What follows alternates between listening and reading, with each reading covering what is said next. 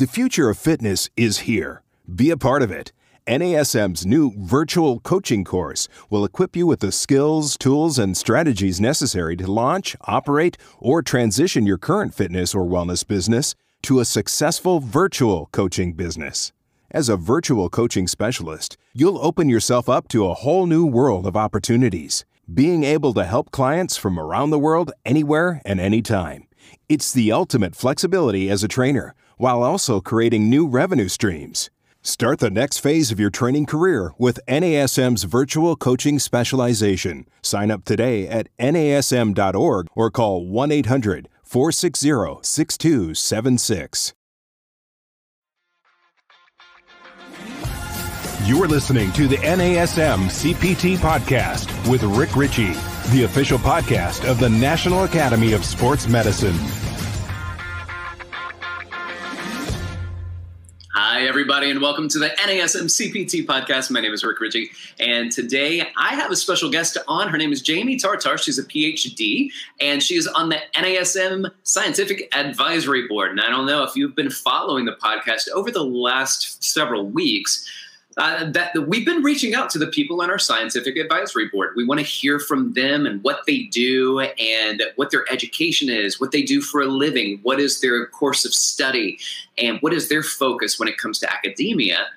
But we also want to know that the people that are advising us on our Scientific Advisory Board are also people that are in the weeds, doing the work, trying to make the connections. And we have a connection to the science, through the empirical evidence, to the peer-reviewed content that's out there. So let me just go into a little bit with Jamie. Jamie's a professor at the Department of Psychology and Neuroscience at NSU's College of Psychology, postdoctorate at Harvard Medical, so questionable, but we'll let that slide.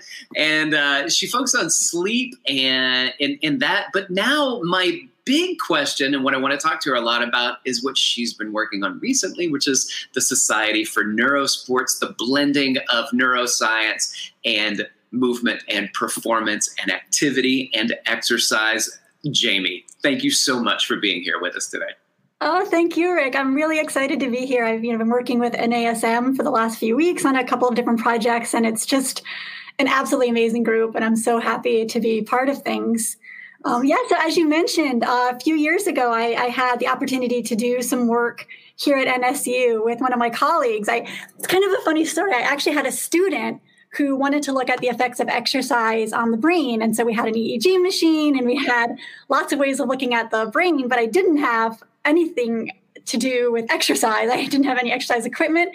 So I called one of my friends, Dr. Jose Antonio, who is here at NSU, and we started collaborating. And that was our initial study where we actually found 30 minutes of exercise seems to give you a little bit of protection against negative information. And this we measured through EEG. And since then, it seemed that every conversation that we had and that people from my area, I'm a neuroscientist, we don't really think of neuroscientists when we think of exercise science, but we had a lot of great, wonderful conversations. And it just seemed that there were an unbelievable amount of studies that we could do crossing these fields. And we started doing a bunch of them. And we realized there were a lot of neuroscientists interested in the effects of exercise on the brain, a lot of neuroscientists looking at brain injury in sports. And there were also a lot of exercise scientists who were starting to look above the neck. They spent a lot of time looking below the neck. Yeah. We wanted to give all of these people an academic home and a place for them to start working across fields. Sometimes, and especially in science, we tend to be in our little silos, and exercise scientists don't always have the opportunity to talk to neuroscientists. So we did have a conference, and all of these people came together, and a lot of collaborations, I think, came out of that. So it's been really exciting. Well, I appreciate you saying that. And I think one of the interesting things that we see a lot of times in fitness is that we'll focus on exercise and its benefits on the heart or the cardiovascular system, or its benefits towards apoptosis and how it can help some cancers and how it benefits type 2 diabetes, and how we've got lists of benefits of piecemeal in the body. And it is a system, right? So, and we haven't been putting the brain into that category very often. I think landmark we had Dr. John Rady's book called Spark that reached out to the public and let us know that there is a correlation between exercise and its benefits to the brain. But now it's exciting because all we had before then was exercise as medicine focusing on other aspects of the body. But we also had maybe motor learning, motor patterning, motor development. But now you're talking about something even more than that, like how it affects people's mood, how it affects people's cognition. Is that correct? That's exactly right. And I think this is that new field of sports neuroscience. And I think we're really starting to understand that truly, if you want to have a healthy brain, if you want your brain to stay healthy, you have to have a moving body, that the body and the brain are connected in ways that I think we're just really beginning to understand. One of the hot areas of research is this idea of brain-derived neurotrophic factor, which is actually BDNF, you've heard of this guy, right? So this is a chemical that's released when you exercise and has direct brain benefits. Irisin, another chemical that's released with exercise, sometimes called the exercise hormone, is absolutely amazing benefits for the brain. So we are looking at sort of muscle-brain axis as a way that just increasing muscle mass can improve brain health. So I think it's an exciting time to be working in these fields. Now, is there, everybody's looking for a pill for something. Can you just pop some BDNF, take a little dose of it, or is exercise the way to get it? Well, there has actually been talk about potentially irisin in pill form. I don't think we're quite there yet, but I think there's something about the milieu of hormones that are released in very specific ways when you exercise, just getting that heart rate up. I don't think we're going to be able to get a pill form, but hopefully for the idea, maybe for older adults and people, it's more difficult for them to exercise, maybe something that could be used as an adjuvant with them. So while they're trying to, keep moving and stay physical, potentially something that they could do along with that. But I don't think we're quite there yet.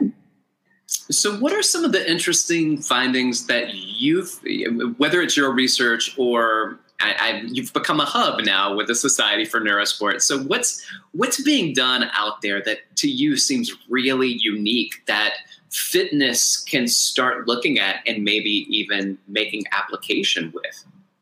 Well, I think one of the things that is really important is what you had talked about earlier is this idea of exercise as a sort of a prophylactic and exercise as a way of combating mood disorders. We've shown this in my lab, and others have shown this as well, that even immediately after exercise, people have an increase in self-reported mood, and we're able to show that, or even neurophysiologically, there's benefits to the brain immediately after a bout of exercise. And I think that's pretty amazing. And a lot of psychologists, I think, are moving towards using exercise with therapy as a way of improving people's mood, as a way of improving anxiety. So I think, especially now, I think a lot of people are struggling with their emotions. And so it's a really important time to remember, even if you're stuck at home and even if you may be feeling down, it's really important to get out there and exercise, because it will have those beneficial effects on your mood. I think that is important for us because, as a fitness professional, we work at a subclinical level. Mm-hmm. And there are a lot of people who aren't ready to say, I need help. Mm-hmm. I'm hurting. I'm uncomfortable. I don't feel good. I'm depressed. But maybe they're working with a personal trainer and maybe a fitness professional or somebody that's teaching a class, whether it's on Zoom or whatever the case may be. That there's somebody there that is helping to provide some type of support.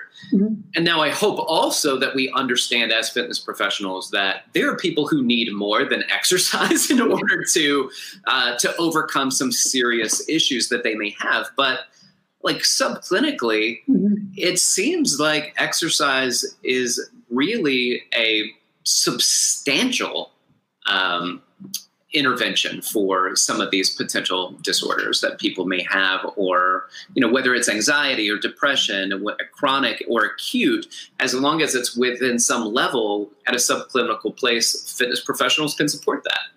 Yeah, actually, I've been working with your friends, Steve and Rich and Mike. Oh, good. Yeah. Yeah. So we're working on something exactly what you're saying to help coaches learn about brain wellness. And an important component of that is exactly what you said, knowing when to refer out as well. But teaching them things about how the brain works, teaching them about mood, about exercise and mood, and really importantly, how important sleep is to all of these things as well. So interesting. That's up and coming from NASM.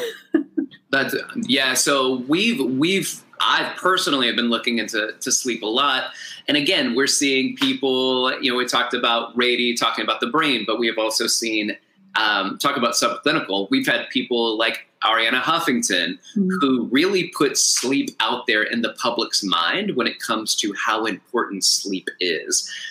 What are the benefits of sleep? And you talk about a type of medicine that we oftentimes pat ourselves on the back and we say, oh, well, I only slept X amount of hours, 5 hours.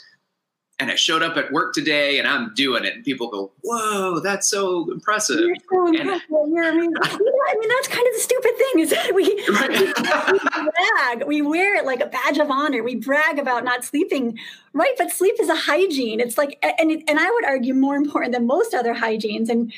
And we have this weird thing that we do in our society that we don't do with anything else. So you would never come to work and be like, oh, I'm so busy, I haven't brushed my teeth for a week. You never do that. But we know that if you don't sleep, it changes your metabolic rate. You're going to gain weight independently of eating. You're going to look older, right? You're going to be tired. And the funny thing is, to your point, is that loss of sleep is a lot like being inebriated in that you're not the one who knows you're having trouble. It's the people around you who know that you're interesting. Well said. Interesting. Yeah. So what are some of the things that happen? Now, I know there was a study that came out recently that said that there were people simply by asking them to sleep longer, having them sleep longer, they ended up losing weight. Right. And that was the intervention. Sleep for another hour or 2 hours. I can't remember what it was. And it wasn't oversleeping. It was basically taking people who weren't sleeping enough and that wanted to lose weight and then just say, here's your intervention, which is sleep for another hour or two. And there was a clinically significant level of weight loss that took place. That is not what we think. We think, well, get up and get moving and do some more. What's happening? Yeah, so we have to remember that the part of your brain that controls sleep-wake cycles is in the hypothalamus. So this is the part of your brain that also controls all your hormone systems. So once you have circadian misalignment, once you're not waking up and going to bed at the same time and you're not getting enough sleep, all these hormone systems become dysregulated as well, including the orexin system, which really just controls your sleep-wake cycles. But we also have changes to just basic metabolic rate, which can alter how much weight you gain, and again, keeping calories consistent. So we showed in our lab that we also changed ghrelin levels as well. So people feel more hungry. Leptin levels are also altered when people don't sleep enough. So it's a pretty basic thing. And one of the other points about sleeping, which maybe people don't know, is especially in the last decade or so, we've realized that one of the major functions of sleep is to clear out a lot of the sort of toxic proteins that build up during the day. Your brain doesn't have a lymphatic system, so there's no way for your brain to get rid of sort of these toxic chemicals that build up.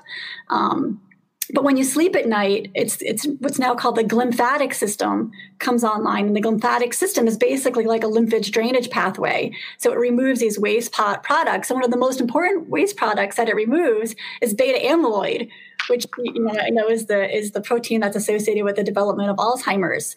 And this system, this glymphatic system, really comes on during those deepest stages of sleep. So you really have to get that full 8 hours. And like you were saying, Rick, it's sometimes most people aren't getting that. And so when we prescribe, sleep extension, we're really just giving them the normal 8 hours of sleep. We're not really extending. Right. Yeah. Okay. So I want to ask about Alzheimer's because this is, for me, I'm going to say that it's a fear may not be the right word, but actually maybe the perfect word. After seeing my grandmother and what she dealt with her Alzheimer's, and the effect that had on our family. I don't want that for my family.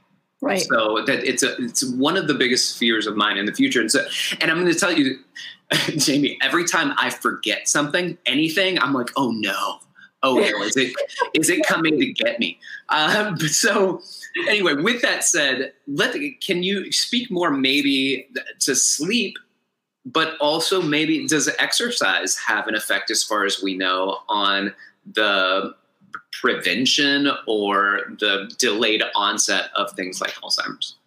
Yeah, well, first I'm sorry you had to deal with that. That's awful, and I can't imagine what you would have gone through. And yeah, so certainly, like we said, you have to have a well-functioning brain. There's really no shortcut. You've got to get those 8 hours of sleep. You can't train yourself to get less sleep. You can't train yourself to go through these sleep cycles in any other way than, millions of years of evolution have already able to, whether you like it or not. So as far as maintaining cognitive control and having a healthy brain, absolutely sleep is beyond critical. And like you said, exercise as well. And this is an area that people are starting to look into. One of our advisory board members, Dr. Gomez Osman, is at University of Miami, and she studies sort of exercise as therapy and how exercise can improve cognitive well-being in older adults. And she's really worked out some dosing regimens, exercise dosing for this population.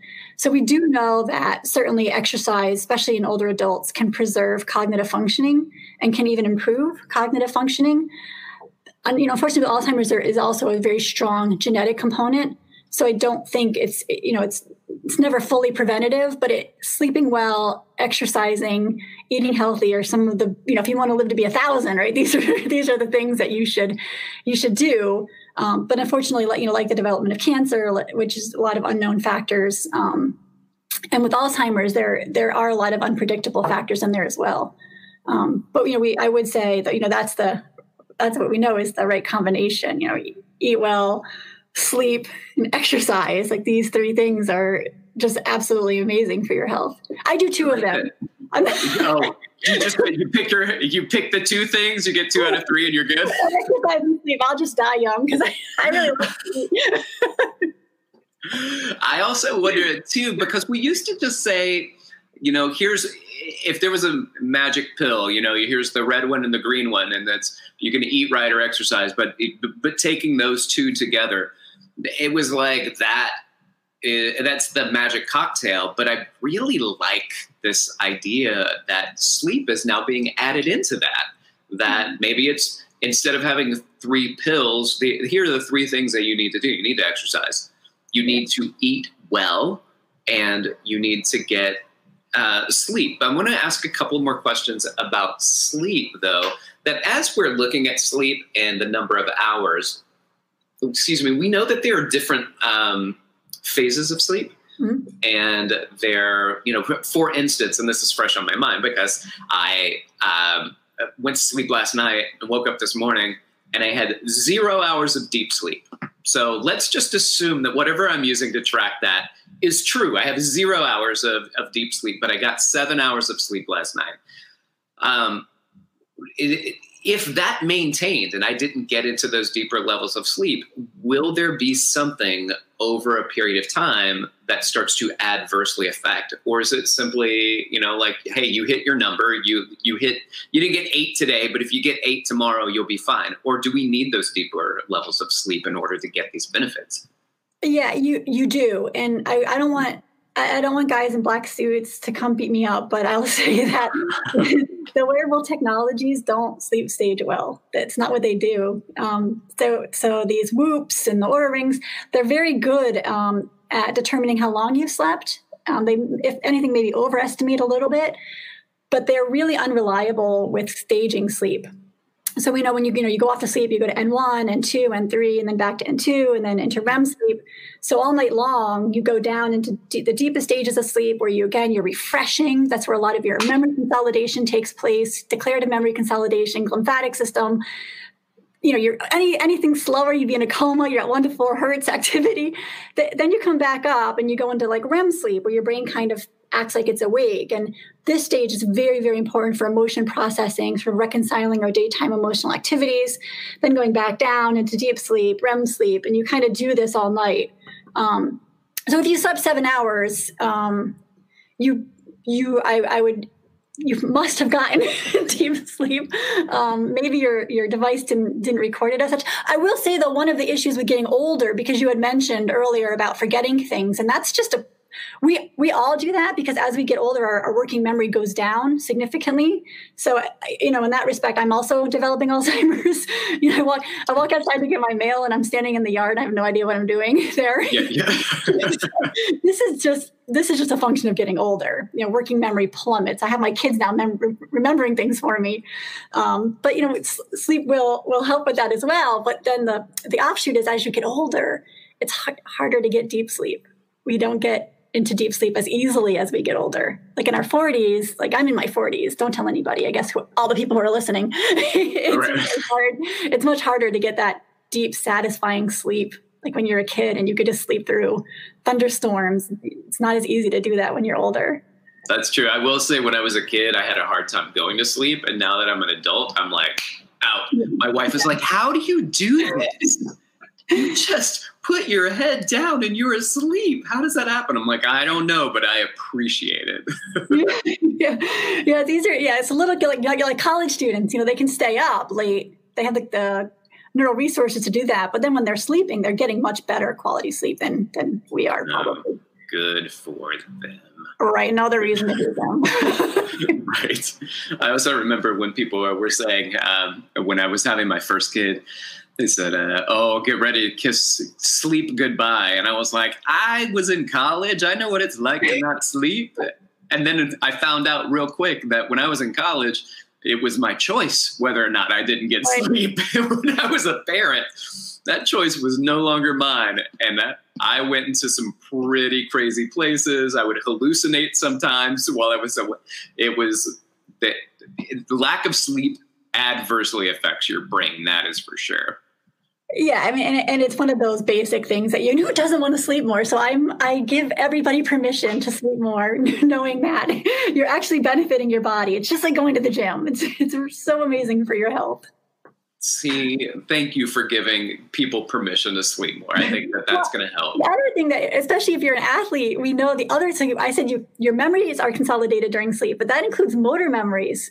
So if you're trying to learn a new task or you're lifting weights and you really want those muscle memories to be consolidated, that happens during sleep. So there's no shortcut, unfortunately. That's interesting because I think about that for performance. So maybe, sleep is good for a bodybuilder, a long distance runner, simply because they're beating up on their body and they need to, rejuvenate, renew the tissue.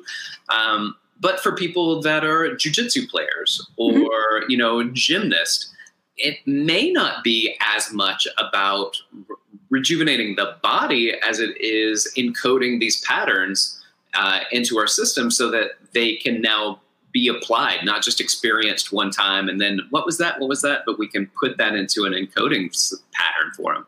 Yeah, that's exactly right. Your brain's really just going, like literally those neural networks are firing again while you're sleeping to try to consolidate that motor sequence. So it's between days you get better at motor activities, not within a day. You can get a little bit better within a day, but it's that between day learning for motor activity. So can you talk about encoding? What does that actually mean when we talk about encoding and as far as like motor learning goes? Well, learning in the brain, motor learning is just like any other form of learning. So a lot of people like to, there's like a lot of fancy schmancy words that people like to throw around, like neuroplasticity. And so it's just this basic idea that, so the neurons you have in your brain are the neurons you were born with. So you're actually born with way more neurons than you actually need, right? So the job of a little baby is to sort of do that neural Darwinism and get rid of a lot of those pathways that aren't important. And really from that point forward, it's all about refining that system, right? That's in place, sort of that who's connected to whom.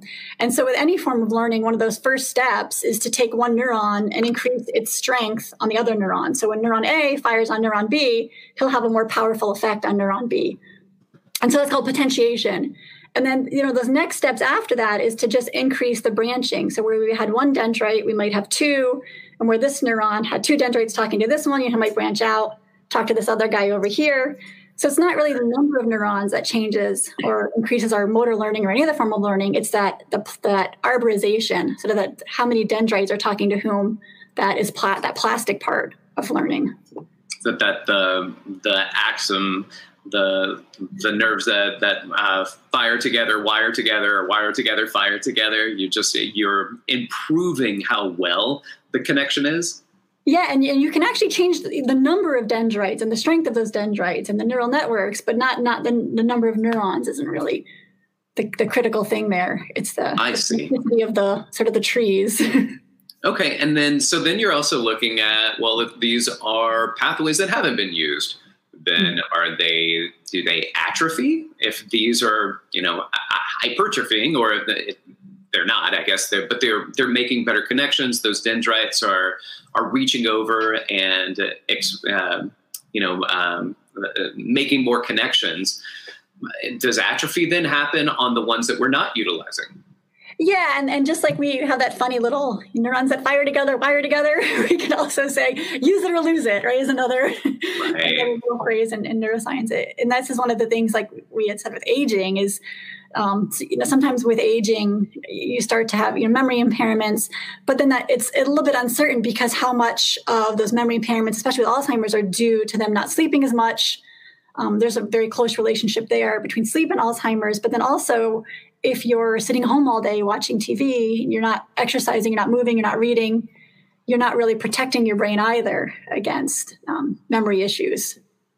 Gotcha. So with the Society for Neurosports, are there other things that are being looked at? I'm sure concussions are maybe high on that list, considering that was really big several years ago. I don't think it's slowed down in its research, but it just wasn't a few years ago was really landmark and a watershed moment for concussions in sports.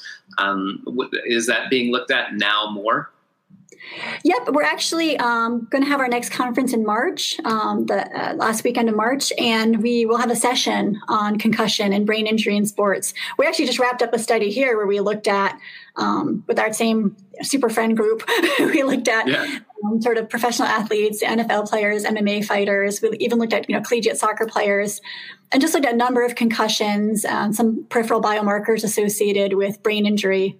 And then looking at sort of that emotional side, because sometimes with brain injury and concussion, especially in professional athletes, there's that other side of it where sure, they're getting hit in the head a lot, but might weight gain after they retire play a role in that, or might depression symptoms that they have after they leave the sport play a role in that. And so we're trying to look at this more holistically as opposed to number of times you hit your head, to look at sort of that systems approach, looking at things like emotion processing, mood, depression, anxiety, and also weight, because we know that weight, especially sort of belly weight, does play a role in cognitive functioning as well.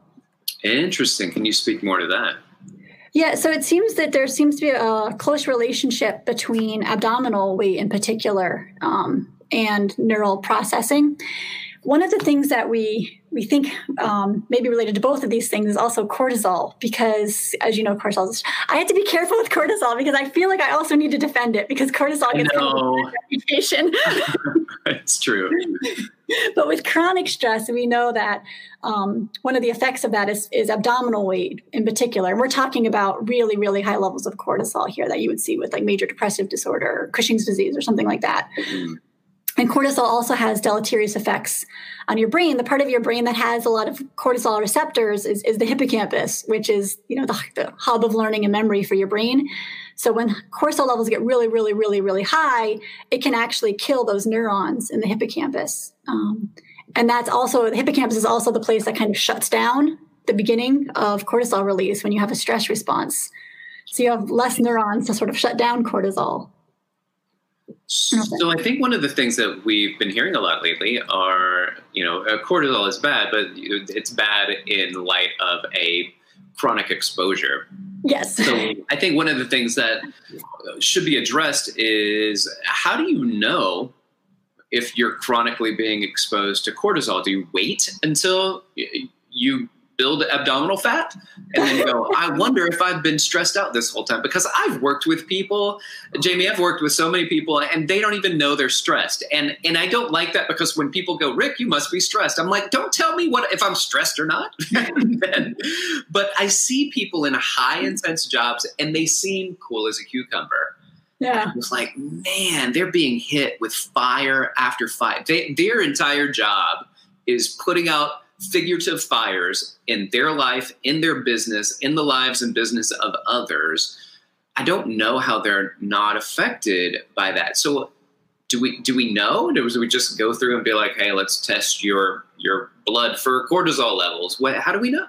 Yeah, that would be kind of an indirect measure. So a lot of it is perception. So like you were saying, two people could be in that exact situation you described, and one of them would succumb to the consequences of chronic stress and the other one wouldn't. A lot of it is how you perceive the event, because perception is everything. Cortisol, as a stress hormone, is very sensitive to thoughts, to process of stress, so rumination. So the more you think those negative thoughts and the more you ruminate, the more likely you are to release cortisol. This is sort of a separate system from our fight or flight response. Even they overlap and talk to each other. So if you know that you're ruminating a lot and you know that you're sort of constantly thinking about things, processing those negative thoughts through your brain, that's one sign that you may be having some symptoms of chronic stress. That you can always measure your cortisol levels, but cortisol it's really an indirect measure of stress. But I think the most important thing for a lot of us is to just get control of our thoughts, which just sounds really easy when I say it. Yeah. Okay. Because we do have this inherent negativity bias. I talk to Steve a lot about this. Your brain is literally hardwired to think negative thoughts, and you get rewarded for thinking these negative thoughts. And it's much harder for us to sort of work against that, to focus on being happy and focus on the good things in our life. But I guess the good news is you can train yourself to do it. But just like getting big muscles, it takes a long time to sort of retrain your brain to think. And it makes sense evolutionarily. I know you talked about John Ratey. He has another book, Go Wild, where talks about sort of the evolutionary implications. And one of the things you have to imagine is that if you 50,000 years ago, if you were walking around thinking, oh, everything's wonderful, everybody loves me, the world is great, they're shining on me, maybe that wouldn't be super adaptive to survival. So it's just right now we have so many people in our lives and so many people to keep up with, and just so many stimuli that we just really haven't evolved. Our brains are not evolved to live in modern environments, so we get ourselves into these sort of mood issues and depression issues and rumination issues. Yeah, what's interesting is the difference between what is kind of a physical evolution versus a social evolution. Mm-hmm. And socially, we have evolved so much. And that the rapidity at which this social evolution is taking place from, I think about things like my grandparents, when they were young, what they didn't have that I have as a kid, when I was growing up. And I already see the things that I didn't have when I was a kid. And my kids are so adept at using an iPad and getting the internet. And, here, let me share the internet passcode with you through this app. And I was like, what are you doing? How do you know these things? And that's going to continue to happen with them. Right? They're going to experience that as they grow up. And it seems like that's moving faster and faster. So the physiology is not keeping up necessarily with the sociology of what's going on. Yeah, you're exactly right. Yeah, our brains can't keep up with our technology, and as primates, especially humans, we're here today because we were so good at living in social groups and helping each other. But we're also, for that reason, very sensitive to social situations. Social stress is the worst stress you can give it. I'm in the business of giving people stress and trying to measure their cortisol levels, and nothing is worse for a human than social evaluation and social stress. We don't like it. And now we're in an environment where we're constantly being socially evaluated. And we have, all these people that we have to keep up with that are, your brain can keep up with about 150 people. And past that, you start to have sort of like these little neural hiccups in your social well-being.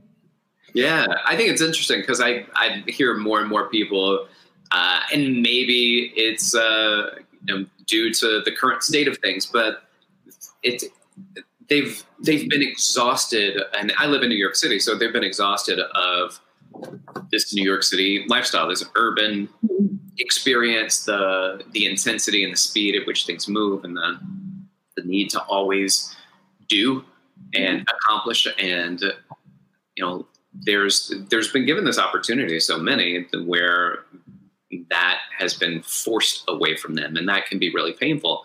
But so many people now, in an insightful way, are moving out of New York City, and they're saying, I don't think this is what I want. Mm-hmm. And it wasn't until I didn't have it and wasn't able to have it where I realized, let me just get out of here. And I don't think it's necessarily simply limited to let me get away from the pandemic hysteria, living in a city with 9 million people almost.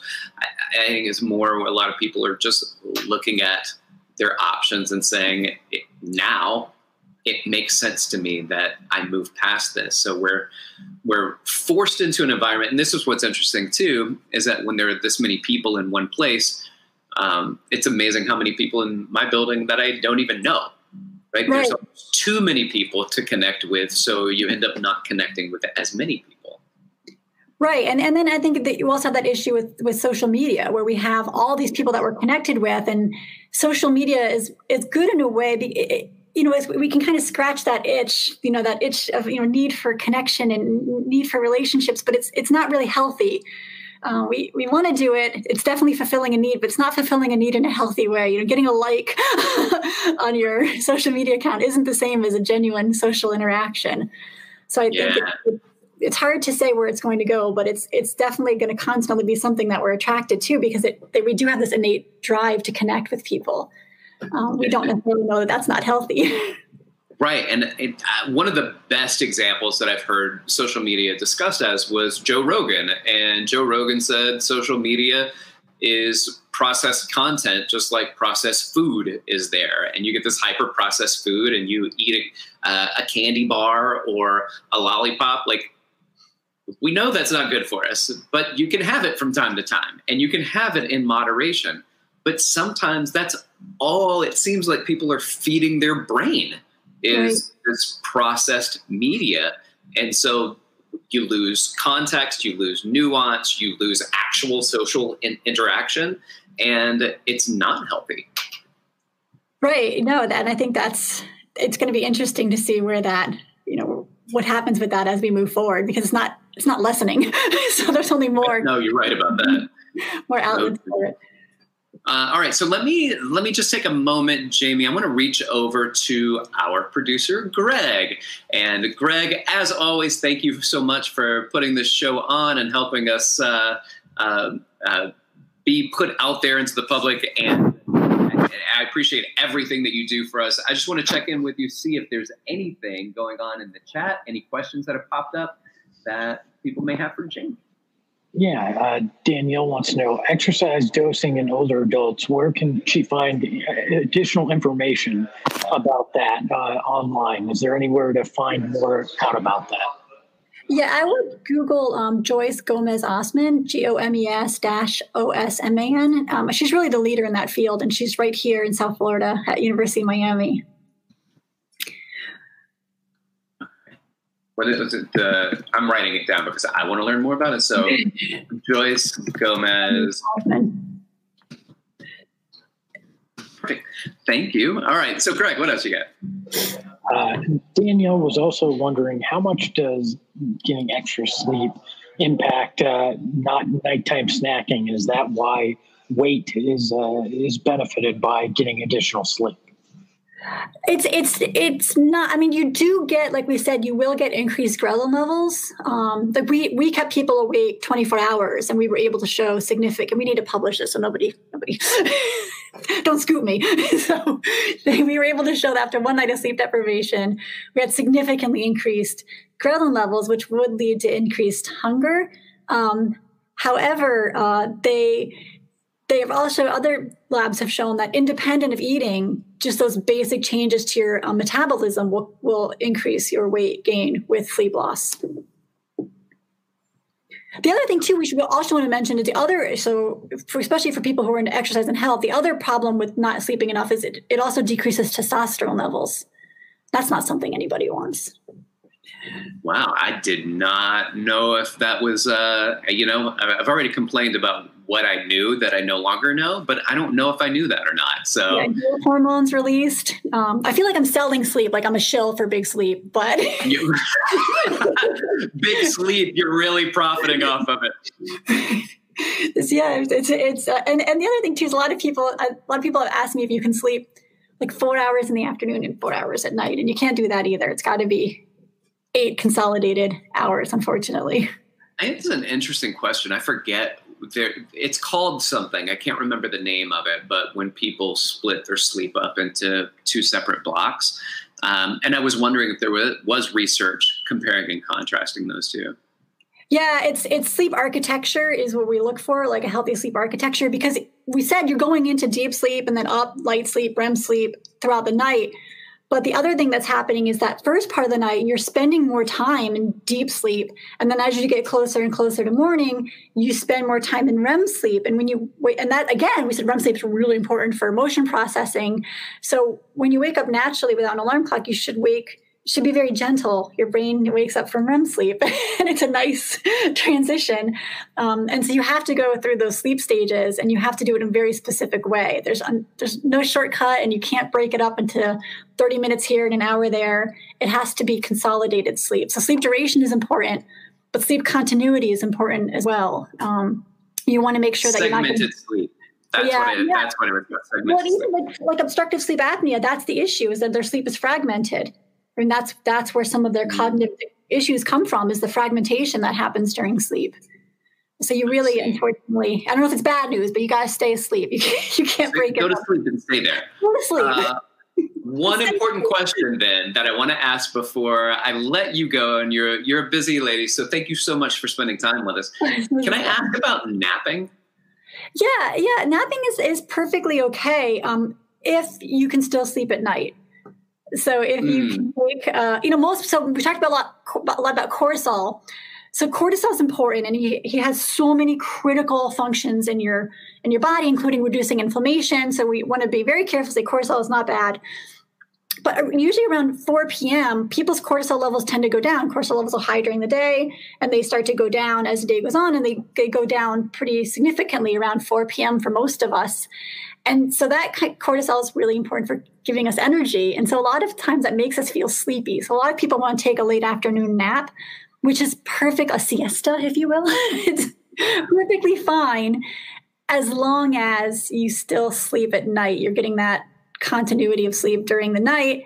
And we would also say if you're going to take a nap, you want to be careful not to wake up from deep sleep. Because then you're not, first of all, you're not going to feel great. And it's going to be very difficult to do it. You'll have what's called sleep inertia, where you'll feel crappy and groggy for a while. So usually you want to either get about 15 or 20 minutes, stay in those light stages, or just go full throttle and get the 90 minutes, get back to REM, and then wake up. Okay, so that's why sometimes when I used to nap more, the nap made everything almost worse. And that's because I was being forced out of that sleep to go do something, but I may have been in a deeper level of sleep when I was pulled away. Yeah, you would be experiencing, and you can tell people if you're being cranky, you could just say, look, I have sleep inertia right now. If you could just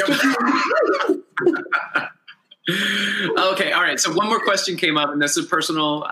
So my daughter will oftentimes stay up late studying, doing homework, and then she has to get up early and go to school. but on the weekends, we let her sleep in. Is she cashing in on some sleep debt, or should we simply say, hey, we got to try to get you up around the same time just to create some consistency around sleeping and waking? I mean, it's tough because she's young. I'm guessing she's in high school. Yeah, worse. She's in middle school. Middle school, yeah. Okay, so the young people, they need sleep, but they're, like I said, they're able to stay up. It's really easy for them to stay up at night. And a lot of especially college students, young people, they show up as like night owls on assessments that we give them, even though genetically they're actually not night owls. If we followed them for another 10 years, we would see that they're actually genetic larks or early birds. Just because it is so easy for them to stay up later and later to increase their daytime activities and study and hang out and things like that. The best thing is to go to bed and wake up at the same time every day because of those hormone systems that we said, that, you know, when your circadian system is misaligned, all those other hormone systems that have strict circadian rhythms can become misaligned.